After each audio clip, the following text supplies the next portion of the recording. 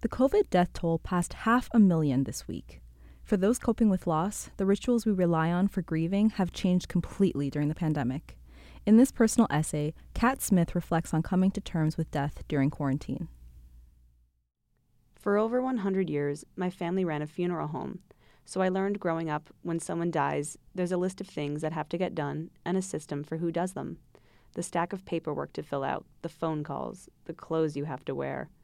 And when an older family member died, I knew what time to show up and where to stand. There were fresh flowers and old photos, soft organ music and slow walks through the cemetery. Loved ones were all around, and after the funeral, we moved as a pack to a restaurant, feasting and toasting and reminiscing. Last spring, when COVID descended on New York, my husband and I abandoned our apartment and fled to Vermont. We quarantined in a house with no TV or internet and barely cell service. One morning, I was washing dishes under the frigid well water.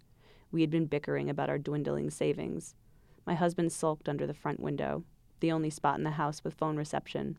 I heard him gasp. "Conan is dead," he said, straining to hear the voicemail. Conan was his best friend. He lived in New Orleans. He wasn't young, and he didn't take care of himself. He lived off cheap whiskey and whatever food he could buy, selling paintings outside the hot dog joint on Frenchman Street.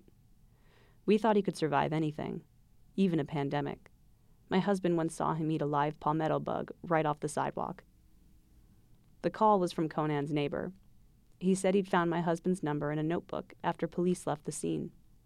No one on the block had seen Conan in days, and when the cops finally beat down the door, they found him on the bed. My husband lowered his phone and walked out the back door.